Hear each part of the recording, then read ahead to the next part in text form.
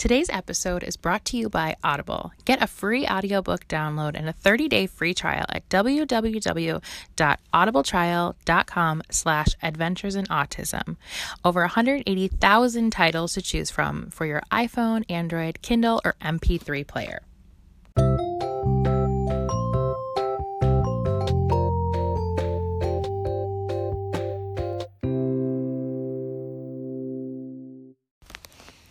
Hi everyone, welcome to Adventures in Autism, episode 41. I am Megan Carranza. Thank you so much for coming to listen. If it's your first episode, welcome. And if you've been listening, thank you so much for coming on back and supporting the pod. If you are enjoying the pod, please send me a message, drop me a line, leave a review, especially on Apple Podcast. That really does help people to find the show, and I so appreciate it. Today's episode is a really good one. I'm super excited for you guys to hear this. My guest today is Whitney, and she has a really interesting story. She originally got interested in autism when she was pursuing her BCBA. She actually is still working on that. She's been working with ABA therapy for the last few years, and she's getting ready to take her boards to become a BCBA. But the really interesting thing is that along the way, Whitney had a little boy named Kyson, who he's not even 2 yet. And he was just very recently diagnosed with autism. So it's really interesting to hear her perspective, obviously from the other side of things, as someone who is very, knowledgeable about autism and ABA from the other side, but now being an autism mom herself, just kind of hearing the differences. And also, I think it's really interesting how her son is so young and they're getting him diagnosed. I have heard from a few different listeners who have really young kids, and I know that it can be a more difficult process when your child is really young. So we get into all that and what the company they went through for the diagnosis, and we talk all about that. So I know that you guys are going to love this episode. One quick thing I do want to say, we actually ended up recording this on 2 different days because when we started recording the first day, her little guy woke up from a nap. So the sound at about around 15 minutes gets a little different. It actually kind of changes for the better. So you're going to hear a little audio shift, and that's just because it was a different day then that we finished up this recording.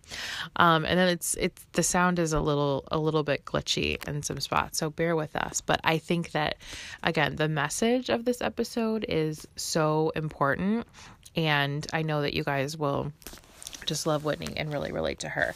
So without further ado, I hope you enjoy listening to my conversation with Whitney. Hello, Whitney. Hi. How are you? I'm so good. How are you? I'm good. Welcome to Adventures in Autism. Thank you. Thank you. I'm honored to be on your podcast. Oh, I'm honored to have you. We were chatting before we started. Whitney and I have been talking for I think months now. Yes, literally. When are we going to do this? When are we going to do this? Trying to get the podcast going. And initially you had reached out to me on Instagram to write a testimonial about ABA therapy for your website. Is it a website or is it a blog? Well, I don't know what it is right now. Just because so much has been going on, I have not been putting my energy into that. It was originally kind of like a blog, just a place for families to go to just feel supported, and we'll get into it, but really I built it just to support families because this journey is crazy. It is pretty. That's the same reason why I started the podcast, just to support other autism parents and individuals and hear from experts in the field, because this journey is crazy. So Whitney, so she has this blog or website, whatever you want to call it, called The Spectrum Compass, and she had reached out to me to write a testimonial about our experience with ABA, because we have had a really positive experience, and I'm always talking about that on the podcast, shouting it from the rooftops. So when we initially started talking, it was I wanted to have her on the podcast as just a guest to talk about ABA, because she is done with school, waiting to take her boards to become a BCBA. But then a lot has changed time. So Whitney has a little boy named Kyson. So we'll talk all about Kyson. He's so cute. And he just recently diagnosed with autism. So I remember you had messaged me, we were talking about first getting you on, and you had said, I really want to be a guest, but we have a lot going on right now. And you were kind of alluding to the fact that there may be, you were saying that Kyson was showing some signs for autism. Yeah. And like we said a few months back. So like we said, we have a lot to talk about today. And we'll get into all that. So take us back though, kind of to the beginning. What kind of got you into the field, and what like interested you about ABA and autism? So I get this question asked to me all the time, and I don't have a good answer. It was just kind of a God thing, honestly. So yeah, my ex-high school boyfriend, I'm not married to my high school boyfriend. okay. But his sister had some disabilities. And at that time, when we were in high school, it was not coined autism. Looking back on it, 100% autism. Okay. We are not in touch anymore, so I don't even know if the family has gone through with their diagnosis. But I really hold on to the experiences I had from just being around her. I was with this person for 5 years, so we were pretty serious. And, once we got into college, we just kind of went our own ways. But being around her for so long just kind of immersed me, early on in my days, I feel like. And I knew I always wanted to be a teacher. And so, I had some extensive conversations with my family, like, I want to be a teacher, but I want to be more than just a teacher. Like, what does that look like? And so it took me going through undergrad and then graduate school. And I landed in, I used to live in Colorado, and I landed in what I feel like is one of the best districts in Colorado. I worked up in Fort Collins, which is north of Denver, and they had an opening for autism. And I was like, it is one of the districts, it's just so hard to get into no matter what kind of teacher you want to be. And I said, you know what, I'm going to just put all my pennies in a basket, and we're going to see where this takes us. And I'm so glad I took that leap of faith, because it taught me so much. And that job is really what pushed me to pursue my BCBA. I worked under several experienced BCBAs, and they taught me, kind of the ins and outs of everything. And that's really where I got immersed into ABA and how do you teach kids in a school environment, with autism? How do you advocate for them to be in gen ed? So those years, they just taught me a lot. So I would say that's kind of where it all spawned from. Now, was this elementary school or what? Yep. Okay. So I have my undergraduate in gen ed and special ed, and special ed being K through 21, I think, kindergarten through 21. And then I love the little guys. Like, I have nothing against like the older ones, but my heart just resonates with the little ones. And I can tell. Yeah. I can tell. That's not surprising at all. Yeah, I just I don't know. I don't know. I don't think I'm tough enough, honestly. I feel like I'm so short and I'm petite that I would, they would just walk all over me. You just have that connection with the little kiddos. Yeah. That's so. My mom is actually a preschool teacher, and always think that about her. Like she maybe could teach like kindergarten, but that's honestly as far as she could go, because she's just like, she so has a heart for the little kids. Yes. I think that's just within you. I think it's just like you're either that kind of person or you're not. That's so interesting. So initially you were in like a school setting, and then that is what spurred you to really pursue BCBA and get into ABA. And I really, I'm someone who always wants more. I'm like, okay, what's the next thing? What's going to come after? I met my goal of becoming an autism teacher in the best district in Colorado. Like, what's next? And that's kind of what was next for me. So I got into my master's program through ASU. I just did all my coursework online as I taught, and then I graduated. But the summer that I graduated, I also had Kyson. So Okay, a lot going on. yes. So I graduated, and the great thing about a lot of the programs now, if anyone's looking to become a BCBA, is that you can start your hours as soon as you start your coursework, which I didn't know until halfway through. So I got kind of behind in my coursework or my hours to become a BCBA. But I caught all up. And then I had Kyson, and then, life changes when you have a baby. Yes. So changes a lot. Yeah, it's a lot. And Kyson, I was a first time mom. He actually came 5 weeks early, and we had just also moved. So we had a lot of changes going on at the time. And funny story, Justin was out of town. He travels a lot for work, and he was out of town, and I had decreased fetal movement, and I'm a worrier. And so all through the pregnancy, I was like, no, like this doesn't feel right. And so Kyson was a mover inside of me. Like I have videos, and it looks like a bowling ball rolling inside of me. And so I knew that something was off, and Justin was like, I do all the things, right? Like ice cubes and ice cream and whatever, which I did all of it and didn't get any movement from him. So long story short, I went into the emergency room because I just felt like something wasn't right. And sure enough, Kyson's heart rate had plummeted down to 80. And when it went back up, it plateaued. And what they like to see is a variability in the heart rate. And that wasn't happening. And so I had an emergency C-section. And Justin actually was in the air flying home. And I mean, I didn't know anyone in the town that we were in. His family was about an hour and a half away, but his mom was like on a cruise or something. So like I'm in the emergency room by myself in a town where I don't know anybody because we just moved there 2 months earlier. Oh my gosh.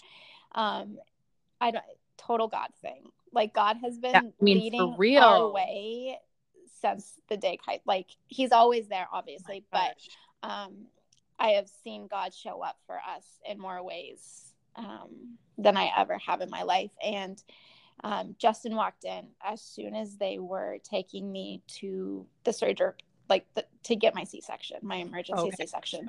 So he had walked in right away, and it was just like a total God timing thing.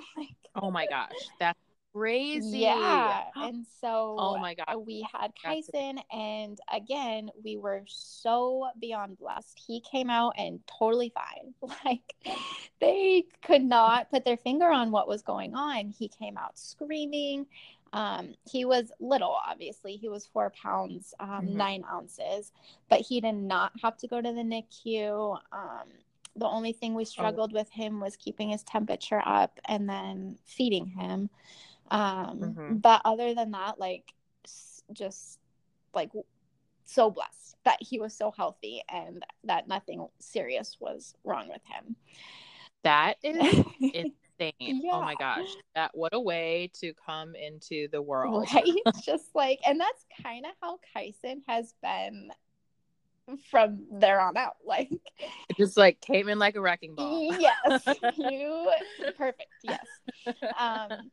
And that's just who Kyson is. And so we stayed about a week in the hospital. They were super sweet and let me stay with him because they knew he needed, we had to keep his temperature up, and we had to prove like he had to be so many degrees, for so long and whatnot. And was 3 weeks early, and she was in the NICU for like a week, and it was the absolute worst week of my life. It was totally horrible. I can't even imagine.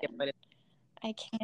It was a nightmare. It really was. It, like, honestly, all the autism stuff, like I've cried so many tears, but that week that she was in the NICU, I cried all those tears in 1 week. Like it was just like, but then she came home and she was perfect and everything's fine. But it was, I mean, it was so so emotional. I was a wreck. Right. So, okay, well, thank God that, I mean, all of that you followed your gut, your intuition, and you went to the hospital and had your sweet boy, Yes. and that he was okay. Totally fine. I know. Yeah. Oh my gosh, that's amazing. I know just recently you had posted something that really touched me. All your posts, I feel, are so heartfelt. Like they like hit me right in the gut, basically, but in the best way, because I relate to it so much, and I know that other people do too. So everyone definitely follow Whitney at the Spectrum Compass on Instagram. So we'll get into that. But you had posted something recently, just about how like infancy and like early kind of months were difficult with Kyson, and you were like wondering like, why is this so hard? Can you talk about that? Yeah. So I was a new mom. Kyson is our only child, and he was 5 weeks early. And so here I am as a new mom with a 5-week kid who was early. And I chalked it up to be a lot of that I just wasn't prepared, that I thought I had 5 more weeks. I never got to nest. Kyson, he was never comfortable in his own skin, is the best way to put it. He never slept, which was exhausting for both Justin and I. And he had, come to find out 2 weeks after we brought him home, silent reflux. So that didn't help our situation any for sleeping or eating. And I just remember crying with Kyson. Justin had to leave about a week after we had brought Kyson home for a work trip, and I was alone with him, and I didn't know what was going on. I mean, I still remember the scream. It sounded like someone was hurting him. Like, it was the worst scream in the world. And I just thought, like, I'm a terrible mother, like all those terrible thoughts. And I called the doctor, and I finally got to the bottom of it, and it ended up being silent reflux. And so we took care of that with some medicine. And, well, I should say we modulated it. Like, it never went away. Right. But the medicine helped numb his esophagus. And then like a week or two later, he spit up blood. And I was like, what is happening in our life right now? You must have just been so overwhelmed. We were in and out of the doctor, seriously, for 2 months straight every week, because it was just like one thing after the other. So it wasn't a lot of blood. It was just the one-time thing. But come to find out, he was allergic to dairy, and we were nursing. I was fortunate enough to nurse him. God. And I was eating dairy. I love dairy, or I used to. And so that was like another thing. So we had the silent reflux, had that kind of under control. Then we had to deal with the dairy. I eliminated that from my diet completely. And then it just ended up being kind of like a sleep thing. Kyson was uncomfortable in everyone's arms, did not let anyone hold him but myself. I mean, not even Justin. I had one of those big bouncy balls, workout balls. And I would have to soothe him by literally bouncing on that all day. Like, I sat, I don't think I've ever been stronger. Like, I had to sit on that ball and bounce him all day long and all night.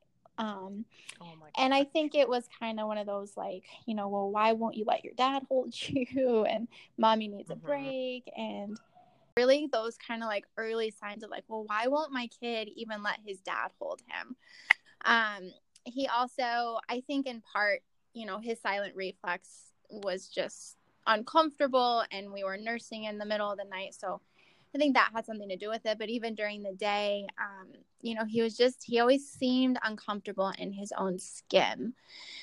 So kind of like fast forwarding a little bit, he got older. We did sleep train him, because I ended up being up with him every 45 minutes for a month straight. So I was done. And Justin, bless his heart, like, he just tried so hard to comfort him. And really, like, Kyson would cry in everyone's arms, not just Justin's. Truly the only person that he let hold him was my mom. And it's kind of interesting because he still has that bond with my mom. Aw. He has a hard time trusting even still, and it takes him a long time to warm up to people, to trust them, to play with them, interact with them. And my mom, so we live in Tennessee and she lives in Colorado, and we've always done the long distance thing with her, and it's like he doesn't miss a beat with her. Like, she won't be around for 10 plus weeks, and she'll come out, spend time with us in Tennessee. And every time she comes out, as he gets older, it's like it takes less and less time for him to remember, like, oh, this is my Oma. And it's the only relationship that is like that, and that it has been like that since the very beginning. So it's really special. You know, I hold on to that because it's one in a million, honestly. Yes. Like, yeah. So it was those signs where I was like, okay. And he also has always struggled with constipation since he was 2 months old. So here we have silent reflux, we have constipation, we have a dairy allergy, you know, all those gastro issues. Yeah. And so I started with my background. I started kind of piecing it all together, and I was like, what really is going on? Like, yes, he was early, but he wasn't that early. He was 5 weeks early. He didn't have to go to the NICU. And so I kind of started to think, like, well, what more could be going on? And so our pediatrician, sorry if you can hear the airplane. That's okay. So our pediatrician did what's called the ASQ, and it's basically just helps parents to keep track of developmental milestones. And Kyson was only on track for the second month, and then after that we started to see a gap grow in all areas. And this is with his age adjusted. So his pediatrician would always adjust his age by 5 weeks and then give us what his development should look like. And as he became older and he got closer to being 1, he the gap in expressive language was huge. And so we were in this transition point where he just turned 1, but we were getting ready for a big move to Tennessee. So that's really when I amped up the things that I was doing at home with him, because I knew how important early intervention was, even at 12 months old. And so I started doing ABA work, honestly, with him when he was 12 months. And so we came out to Tennessee. There was a transition point.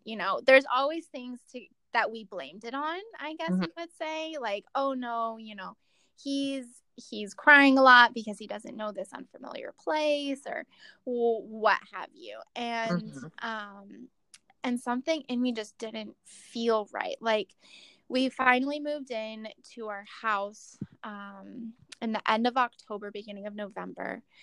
And at the end of November, around Thanksgiving time, we saw a regression. And it wasn't like a terrible regression, because honestly, he didn't have a lot of skills to regress. But the skills that he did have, as far as language goes, completely disappeared. Like, he used to be able to say keys very clearly.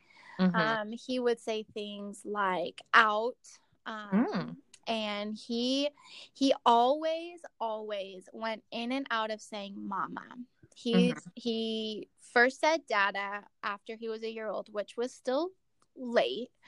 And we tried so hard for mama for so long, and he would only say it with Justin in the bathtub. And I would like sit outside the door just waiting to hear it. But like, if I was around, he wouldn't do it. And so we kind of held on to, like, well, he can say it. And that's what the pediatricians would say, right? Like, we would go to them with our concerns. And the first pediatrician that we found in Tennessee, she was awesome. We did end up switching pediatricians after this appointment, but we went to her with our concerns. And I said, he only says mama, maybe twice in a month. And she says, okay, but he can do it. It's like, well, should we consider that doing it? You know, Mm-hmm. he's almost 1.5, and he's not consistently saying mama, and it's obviously doesn't come easy for him. Mm-hmm. And so anyways, closer to Christmas, he completely lost most of his vocabulary. And that's when I knew, all right, we need to start investigating this. We got in contact with what's called the First Words Project, and it's through Florida State University. And I'm so passionate about their research. Basically, they are trying to develop a diagnostic tool or instrument for kiddos who are between 9 and 24 months to diagnose autism. And the instruments that are out there right now are just, it's hard to diagnose so early. But what we're finding out through research is it's important. Like, it's important that we get these kiddos into therapies early and watch their growth. And so I was very passionate about it. I kind of went through their system, and through doing that, Kaison's what's called an ESAC came back with red flags for autism and a communication delay / disorder. And so what they do is they review everything with you after you submit your ESAC. Is the ESAC just like preliminary paperwork? Yeah, so it's a screening. And actually, most pediatricians' offices now, they can do an ESAC. So like the MCHAT. That's what I was going to say. Is it? Yeah, like it's similar. Okay. The MCHAT is more just for autism, whereas the ESAC can, it encompasses like the communication piece too, instead of just the autism piece, which I really appreciated, because Kaison's red flags for autism are honestly like hit or miss. Like, if you catch him on a good day, you probably will just see more toddler than anything. But if you catch him on a day where his world just seems off, it's very apparent, which is what the psychologist did tell us when she called us with the results of his ADOS. She said, you know, Kaison doesn't show signs of autism all of the time, but when he does, it's very apparent autism. And so as I worked through the First Words Project, I loved them because I think that these early stages of your journey, of whatever the journey might be, can feel very overwhelming. And the First Words Project sets parents up to feel less overwhelmed. And they do that by providing resources of like growth charts, information about autism. So let's say, you know, your ESAC does come back red flags for autism. It does not mean your kiddo has autism. Like, there needs to be way more information gathered, which they do help you with. But they also open up your parent portal. So everyone, if they take the ESAC, gets a parent portal through the First Words Project, and that's really where all of the resources are. And because ours did come back with red flags for autism, they opened us up to this autism portal, which was the first resource that showed Justin, your kid might have autism. And because did he not believe that before? You know, I wouldn't say he didn't believe it. I think that it was hard to see. Yeah. I was with Kaison all day. I'm a stay-at-home mom. And I was around him the most. And so to sell my 1.5-year-old who, you know, has really great skills in some areas, like during the day, our transitions would fall apart. He wasn't interacting with me when we were playing, you know, like things that most people wouldn't see. And so the First Words Project has these videos for parents to watch. And side by side, there's a kiddo with red flags for autism, and then a kiddo who would be more typical developing. And you can honestly play them simultaneously and watch this very subtle differences between the two. Oh, wow. It's amazing. That's fascinating. Like, the fact that they even have their hands on that I just want to like share it with the whole world.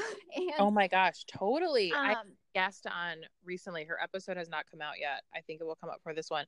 And I don't know if her and I talked about it, or she also has a podcast, but she was just kind of saying that same thing. Because especially when you're like a first time parent, and your child is young like that, even if you have like the awareness to see some of those red flags, because I think for a lot of parents, like I think any of that would kind of go unnoticed, and you can't blame them.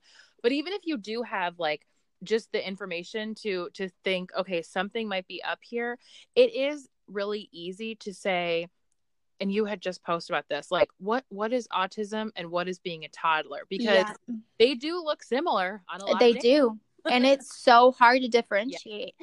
And when we flew down to Florida for our diagnosis, they took so long, which I did appreciate. You know, she didn't just slap a label on Kyson, but the psychologist took so long reviewing. We had submitted some home videos. She reviewed those. She reviewed our parent handouts, our parent interview, because honestly, Kyson on the day of ADOS presented totally fine. Like, really? But it's because, and I told her this, there weren't things like buckles. There weren't chapstick. There was no sunscreen, you know, like the things that Kyson really fixates on. Okay. If those things are in his environment, total meltdown city, you know, really? And you can't get his attention. So it's very specific things for Kyson.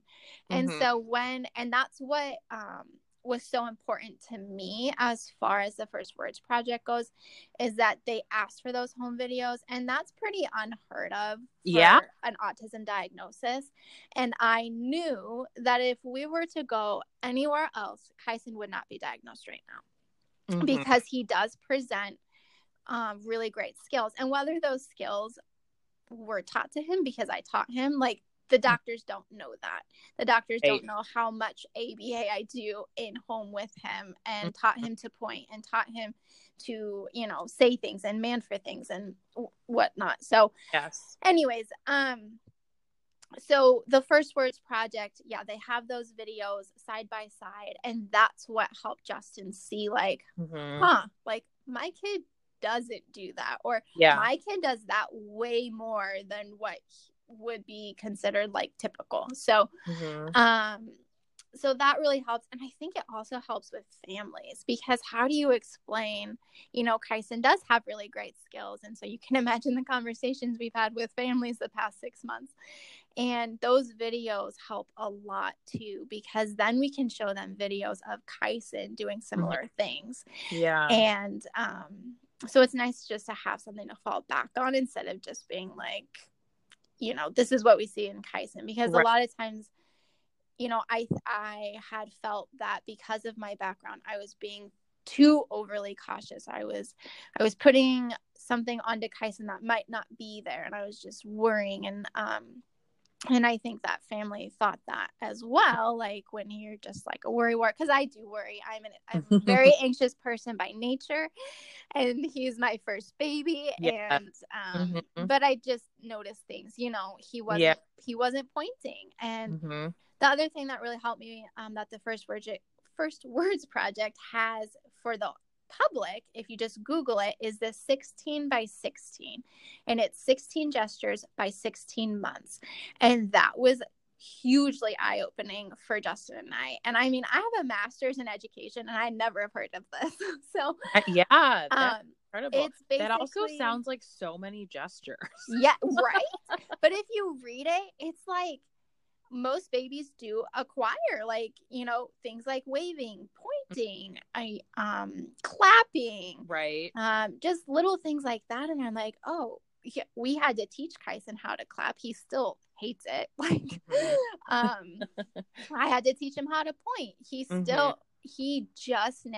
almost 2, and he is just now waving like hello, goodbye. And he's not doing it with open hand, which he should be by now, but at least he started you know, doing it with the closed palm. So that also gave me things to work on with him. So that's the other thing, is it's a long wait game, right? Like no matter where you go for a diagnosis, it is a wait list. And so the First Words Project knows that and acknowledges that. And whether you go down to get them tested in Florida or not, you still will have access to these resources. And part of that is what you can be doing at home with them right now, like meeting your child where they're at, and then activities to kind of help push them along while you're waiting. So that helped a lot too. It helped for Justin to be like, oh, I can be doing this while we're trying to play with him, or things like that. So what a great resource. It's amazing. I mean, I wish more people knew about it, honestly. Yeah. No, I feel like glad we're talking about it now, because I remember, I mean, obviously, like, I follow you on Instagram, and I had mentioned it before, but I just think you have such a great account full of wonderful resources and ones like this too that you're just sharing. Yeah. But I feel like that is something that, like, when Logan was, we had like an 8-month wait. We had like a ridiculous wait time. And I did feel so like, I just felt like I felt like I was in like quicksand at that time, because it was just like we were just kind of like sinking, and there was like all there was more time to wait. Like there was just no it just felt like that was never coming. And I felt like while we were waiting, we were just wasting time, because that was more time that he wasn't going to have the diagnosis and he wasn't getting access to ABA. Because it was like once we decided to have him diagnosed, like I felt like that, to me, it was like he was as good as diagnosed at that point. Like, once we decided like, okay, we're going to seek this diagnosis. Like I knew that it was not going to come back, you know, like that he didn't have autism. So then it was like, I'm like, okay, well, what can we do? Let's move forward. And I mean, he was doing like speech therapy and OT, and he was in preschool getting service at the time. But I knew that there was so much more that we could be doing, and I just didn't know what it was. So I love that they're like actually giving you the tools to like, hey, this is a good thing to do in this wait time. Here's some tools and resources for you in this wait time. Exactly. And I think that is one of the key things, because I felt that way, and our wait time was nothing comparative to what the average is. And I do have a background in all of this. And so, that's what I would tell families is like, even if you're not going to go through with a diagnosis, through Florida State, just use their resources. Like, that's what they're there for. That's why they created those. So yeah, there are lots of things you can be doing at home, because especially in the early years, it all happens at home. Even if they get early intervention for speech and OT outside the home, it's really what you do with them and what you carry over from those therapies in the home.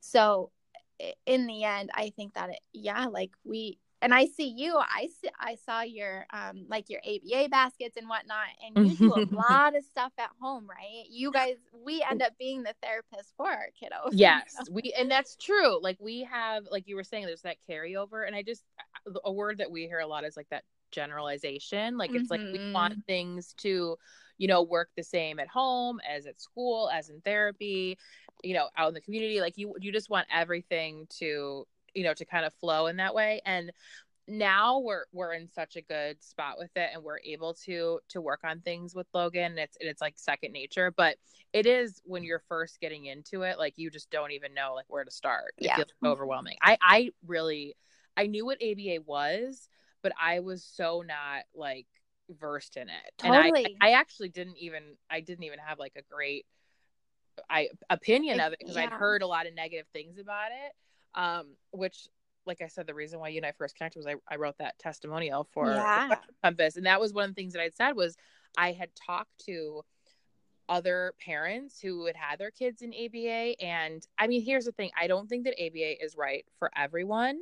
And I'm sure that there are, you know, people kind of click better with other people. And I think there's a lot of factors involved with it. But I feel like, at least for us, like when ABA is right, it's so right. And it really works I always say, I'm like, it really has been like a lifesaver for Logan and our family. It's it's turned him into a different kid. And when I say that, I don't mean like a robot, like how you hear that, but it's like he's happier. He's more like how you said, like Kaisa wasn't comfortable in his body. Logan he was never like that. He was never like a fussy baby. He's always been super happy. We don't deal with a lot of like behaviors in that sense. But before we did ABA, it was just like he wasn't as present in his body. Like it was just like he didn't have that.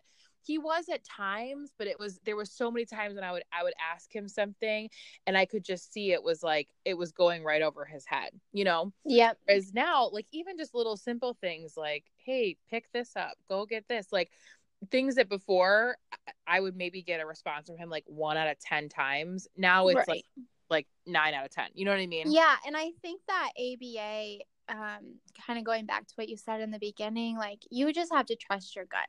I think there's more good trained BCBAs and behavioral therapists out there now than there were even 5 years ago. I agree. Yeah. I would say because, you know, I'm going to sit for my board exams, the exam also has become harder to kind of weed out the people who maybe shouldn't become BCBAs.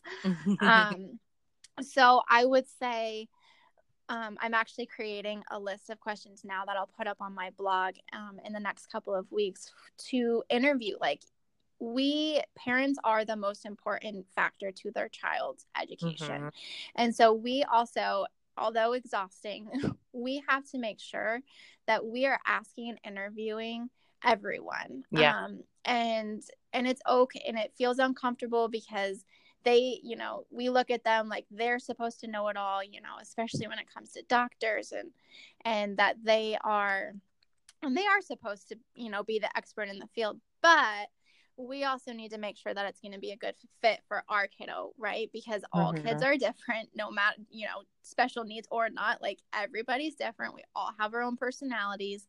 And so I would say, yes, like as long as you have the right fit for an ABA, I mean, it does wonders for children. But that being said, like it could take a couple of interviews or tries in different places to find the right fit. So I would say, you know, don't get discouraged if the first fit isn't good.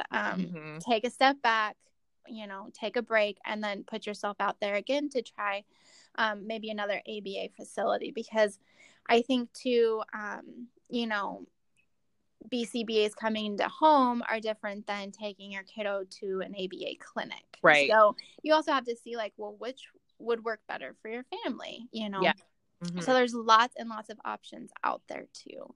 Yeah, I think that's a good point, because it's like ABA is not one size fits all. So it's like you need to find the right fit, like you said, because like we do in-home ABA. Sometimes he has done clinic before, and Logan does great kind of either way. But I think for some kids, they're probably much better at home. And then for some kids, they're probably much better in the clinic. It really just depends on the kiddo. And like you said, just finding that kind of connection. We were really lucky. I remember like our very first meeting with our BCBA, I had already been working with the coordinator at the company that we use for therapy. And I just had really good vibes from her.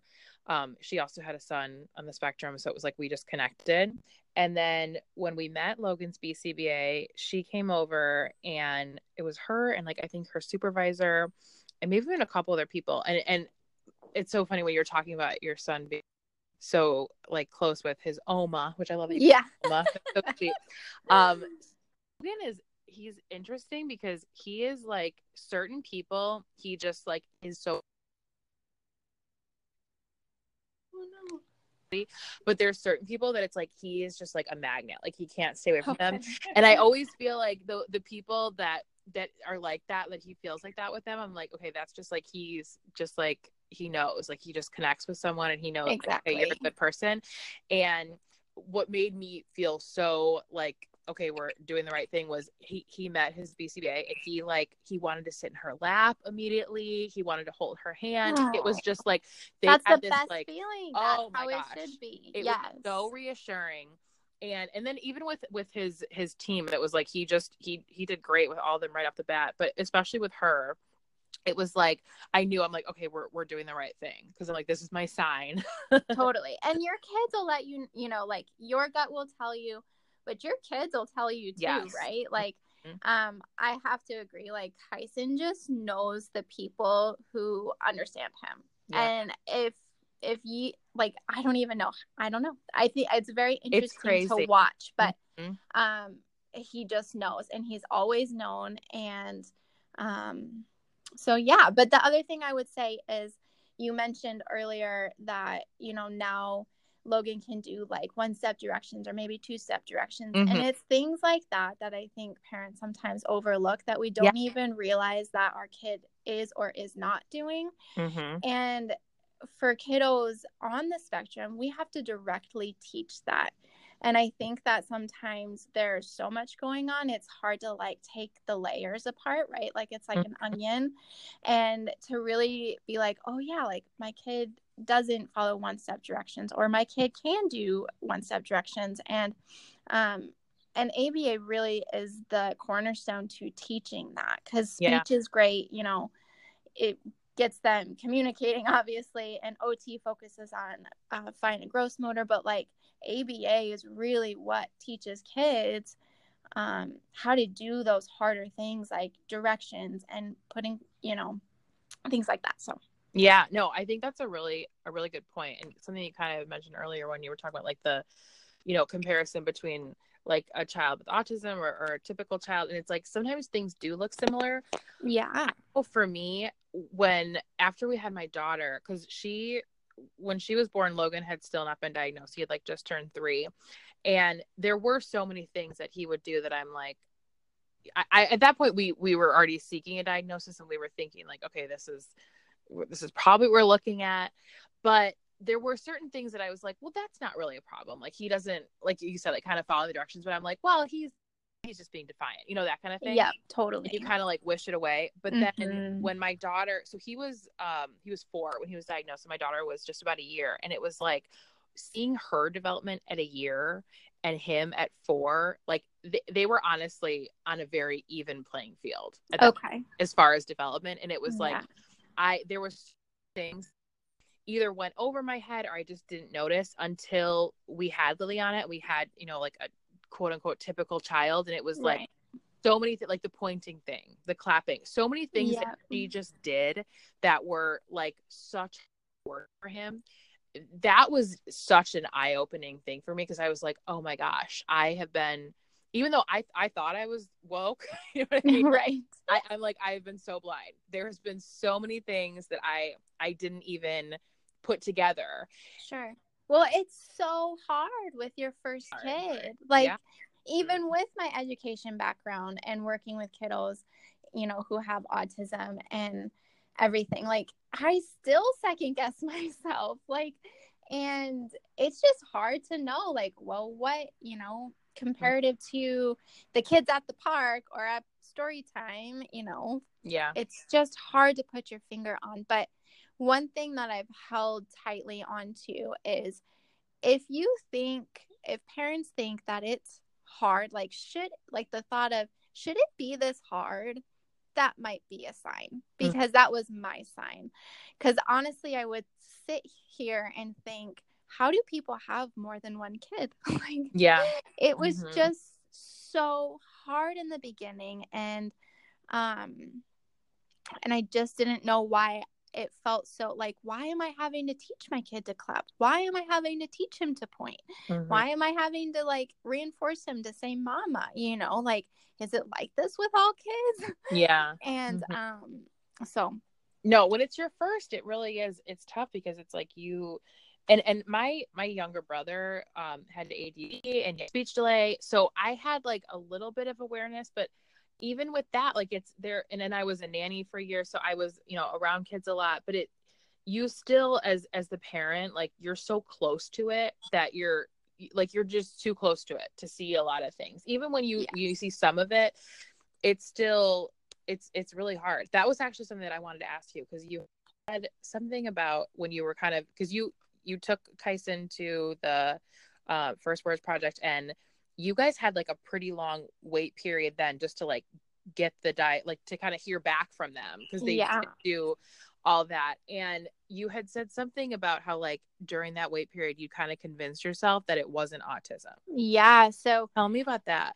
So obviously we had to get to a point where I convinced myself it was autism in order to even fly down to Florida. Exactly. And then we got there and she, we did ADOS, we did the cognitive test, and she kind of gave us a synopsis of here's what I'm seeing, here's what I'm not seeing. I can't tell you either way right now. I need to dig deeper. Mm-hmm. And so you can imagine, we just traveled with our child so far. Mm-hmm. It was kind of, honestly, it was disappointing. Did you think you were going to hear back like that day, or did yes. you? I think Justin and I felt like, well, and I also thought that they were going to review everything before we came out, which wasn't the case. Okay. And so I think it was just a miscommunication between both parties. They are actually, so they were only in Florida. So they were only taking participants who were living in Florida. Well, now they have a grant that has basically let them go nationwide. And because of that and the word getting out, they're becoming really swamped. And so it was just the season, and she had lots going on, the psychologist, and she was upfront with us from the beginning before we even started ADOS of the scenarios that could happen. And we were in scenario 3 of she needed more information. She needed to look at the videos and our questionnaire, and then have another psychologist kind of review everything. And so Justin and I had talked about it, and, we found light in the fact of, they're going to take their time. They're going to they have Kyson's best interest in mind, which is also why we flew down there. We felt like they knew Kyson the best because this was our second in-home video that we sent them. Mm-hmm. So they had over 2 hours of footage of Kyson interacting with us at home, and, our daily routines and transitions. And so we just felt like out of anyone, because we also had our pediatrician who said, well, we can test him here. So we did have the option to do that. But we still said, we're going to go down to Florida and just see what happens. And so in the wait period, though, I honestly thought like, okay, like she told me it could take up to 2 months, but I think like she'll call me in a week. Mm-hmm. Well, she didn't call me in a week. Then she didn't call me in 2 weeks. And I'm like, okay, obviously it can't be autism. Like if it's not that clear to her by now, it's not like she's just avoiding calling me. Yeah. I made up my own story because you can't be in this gray area. Like it is so exhausting. It took a toll on my heart. It took a toll on my mind. Honestly took a toll on Justin and I. Even the way I interacted with Kyson kind of shifted there for a little while of like, maybe I'm just being hypersensitive mom, blaming myself for putting our family in this position. Because really, I was the one who pushed all of this. Mm-hmm. And so our pediatrician, we love him. He actually has 2 BCBAs working in his office. Oh, and wow. So we had talked to him about, he knew we were flying down to Florida. The communication line between us has been really open. Mm-hmm. And so we had a check-in with him 2 weeks after we came home from Florida to kind of go over the results, which we obviously didn't have. Yeah. And he said, why don't I make an appointment with you to visit with the BCBAs here? And so we visited with the BCBAs at our pediatrician's office, and we had set an appointment to do a second ADOS. And at that point, it's like, great. Like, we have to put Kyson through this again. We have to put ourselves through it. Nobody wants to do ADOS twice. Mm-hmm. And literally the next day, so we made that appointment, and the next day, the psychologist from Florida calls. Oh, wow. And so I was praying hard. So again, I think it was a total God thing. Mm-hmm. And he, answered our prayers. It didn't matter to us either way. Yeah. We just wanted to know, like,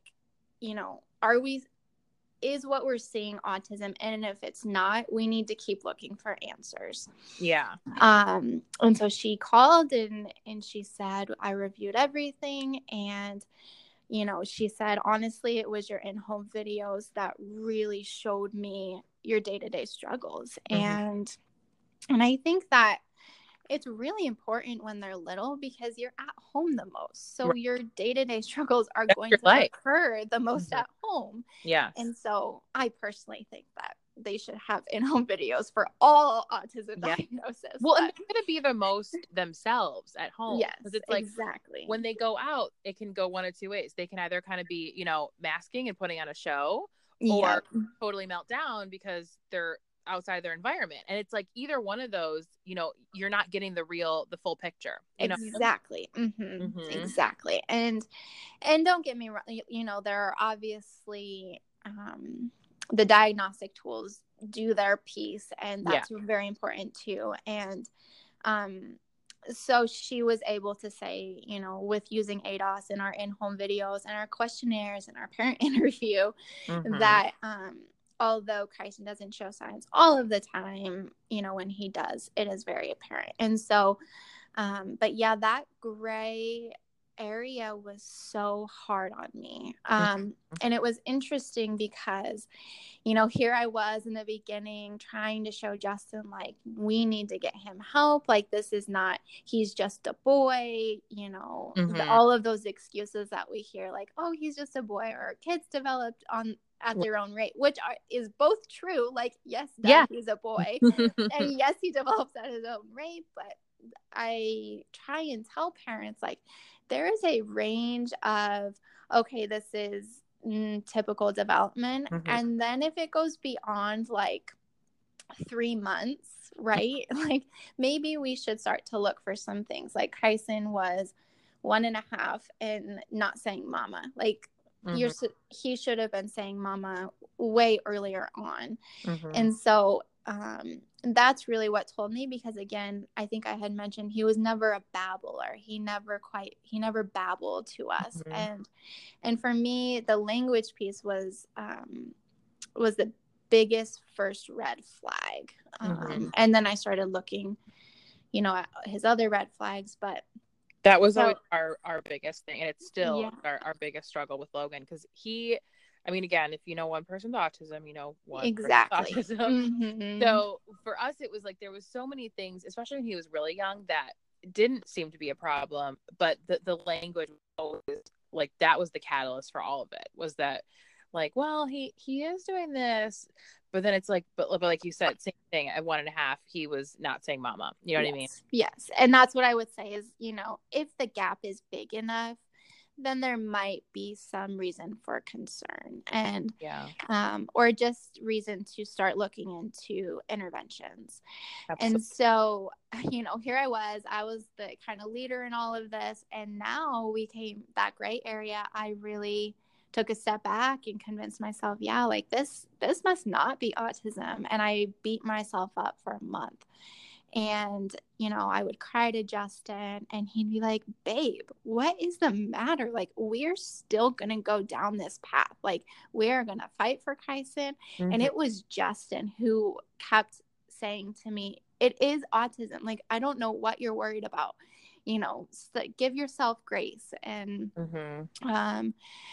and sure enough, he was right. But it was just kind of, and I'm very lucky to have Justin. I think things like this can sometimes put wedges in between relationships and marriages. And honestly, it has brought us closer together than what we were prior to kind of going down this path, because it just always seemed hard with Kyson, like I've said. And that was hard on our marriage. That piece was really hard because it was all me all of the time. And most of the time it still is. Him and Justin kind of go through waves of being paired and bonded. But most of the time it's just me, and we just have to work on that bond between them. But yeah, this going down this journey has really strengthened our marriage, and I'm so blessed for that. And I'm blessed that he was able to,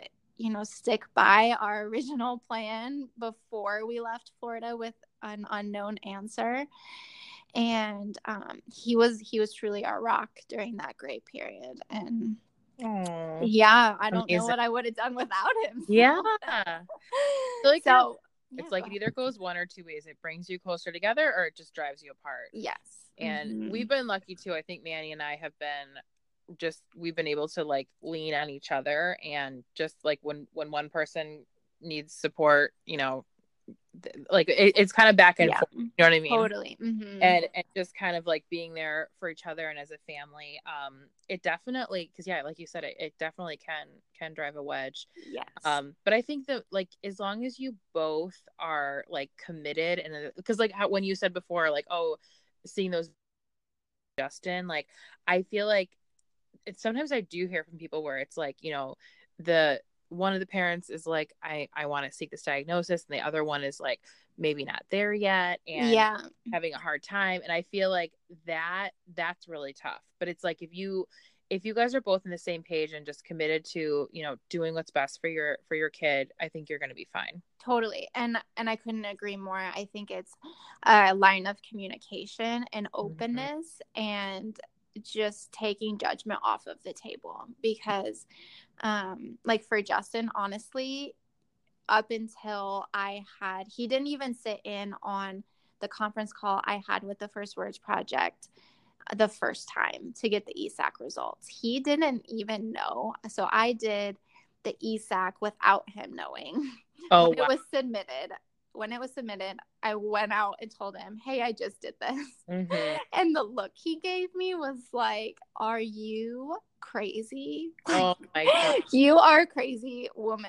And, and so, and it's one of those things, I had to follow my mama gut. I had to listen to what was being told to me, and so when I had talked to the psychologist the first time to go over his ESAC results, Justin wasn't around. And sure enough, she says the words "red flags for autism," and I start bawling. And not because I was sad or mad. It was just like emotion, it was just a release of, okay, I knew this was coming. I'm a little shocked, but my husband's not here, and so, but when I had shared those results with him and what the psychologist had told me, and then using those similar words to then communicate with Justin about it, it kind of started to click for him. And he said, thank you. Thank you for doing this for Kyson. I would have never thought of those things, that the psychologist had gone over with us. And then, again, when that autism portal opened up on the First Words Project site, that's really what kind of solidified everything for Justin. So I would say just be easy on each other and love each other, because honestly, I wouldn't be able to do any of this without Justin. And he feels this, he feels like, oh, it's me driving everything because of my background. And honestly, he doesn't give himself enough credit. He's been a huge rock, because, people often say like, oh, like it must be much easier because you have a master's in special ed and ABA and you're going to be a BCBA. And honestly, yes, I understand some things and have some resources and know how the system works. But the mama heart is the mama heart. And that was going to ask you that. Yeah, I feel like that's something that like you said, you think, oh, this must be easier. But like, I feel like in some ways it's honestly probably harder because you know too much. Yes. And you're just like, you're too aware of things. How has that been for you, just to like, obviously like being on the other side of things, and this is new for you guys, like you're just kind of he's so little, but how is that for you, just like processing like, okay, I've been like immersed in this autism world for so long, but now I'm like on the other side of the table?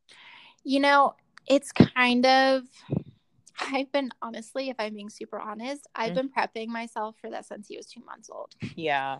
And I think that I felt it really strongly when I opened up my Spectrum Compass account. And I couldn't tell anyone that. I mean, my kid had just turned 1, and I honestly didn't even bring it up to Justin until Kyson had his language regression. And I think that God truly like guided me to open up my Spectrum Compass account to see and just kind of observe families. Like, what does it look like to be an autism family? What does it take to be an autism mom? And I found your account. I found Danielle's account. I found Life on the Side of Spectrum's account. And I started watching, which obviously like very different accounts across the board. And I just was I felt like an observer while I still had this purpose of wanting to teach about ABA. I honestly, the ghost behind the curtain was me wanting to almost feel like I was a part of something, because I didn't ever, Kyson and I have never really fit in, if you will, with other moms and their children. And I did at that point feel like isolated. And and when I watched, I can still remember watching one of Danielle's videos of Noah and just seeing Kyson, and I bawled one night, and not because I was sad, but because I just felt like this is it. Like, you felt a connection. This is, and it was a beautiful thing. And so I think that, 8 months later, here we are, and we have his diagnosis. It didn't come as much of a shock to me, I think, because I had already found my tribe. And I had already built those connections with other moms. And it's important. I would not be able to do that without any of you, like at all. And I learned so much. Like, I have, yes, this education background, but I had to learn how to be a mom to him and not just be his therapist. And so it was challenging in the beginning to get past my ego of like, too much, you're just worrying. But thank God I did. And honestly, one of my best friends, she's the main reason why I pursued the First Words Project. And she just had a baby. I mean, she is a special education teacher. Oh, wow. But she's just a mama. And she's the one who had said, there's no such thing as knowing too much. And if you don't pursue this and you look back and later on he does end up getting diagnosed, I would regret it the rest of my life. Yeah. And it's true. And those words have stuck with me since the day she had said them. But they're also the words that made me the most strong through points where, I felt the weakest. And again, I am so blessed to have those friendships. I know that friendships can be hard through this. Some people lose friendships over diagnosis because they just, some friends don't get it. And don't get me wrong, I still have those friends.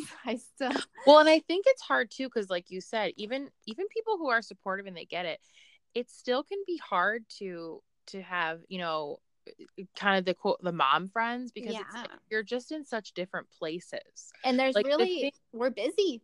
we're all super busy. Doesn't matter, specialties or not. But it's like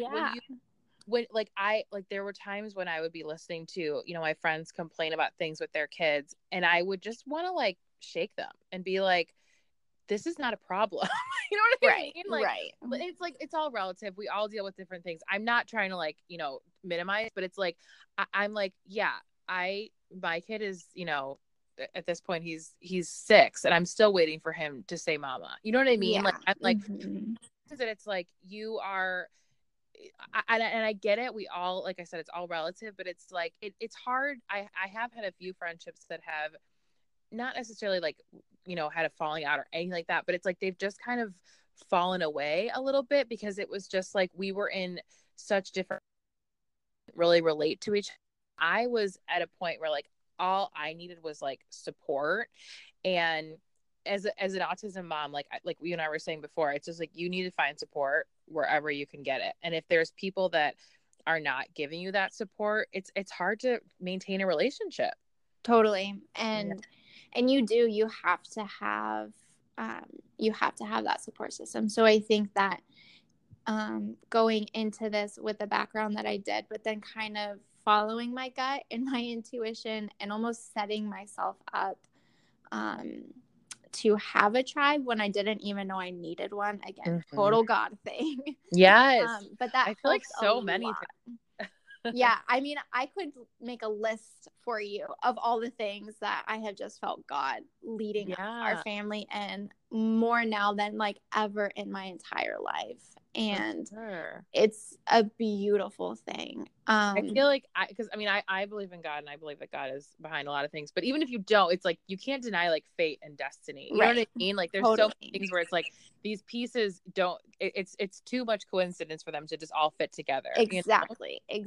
And that's exactly how I feel. And even Justin has been like, wow, even our move to Tennessee, where we are stationed, like set up beautifully for Kyson. Like it is just one thing after the next. That's because amazing. We were in Nevada, and we were only there short term because Justin got this job offer. And so we were only there for less than a year, honestly. And when he got this job offer, we were like, well, we just kind of moved, it took a lot of thinking and deliberating of whether or not we wanted to make a move across the country to somewhere humid, because we both grew up in deserts. But we see now it was for Kyson. Like it was all for him. So it comes in waves, right? Like I feel great today, and tomorrow can be totally different. And that's what I have learned the most with this journey, is that every day is literally a new day. Every minute is a new minute.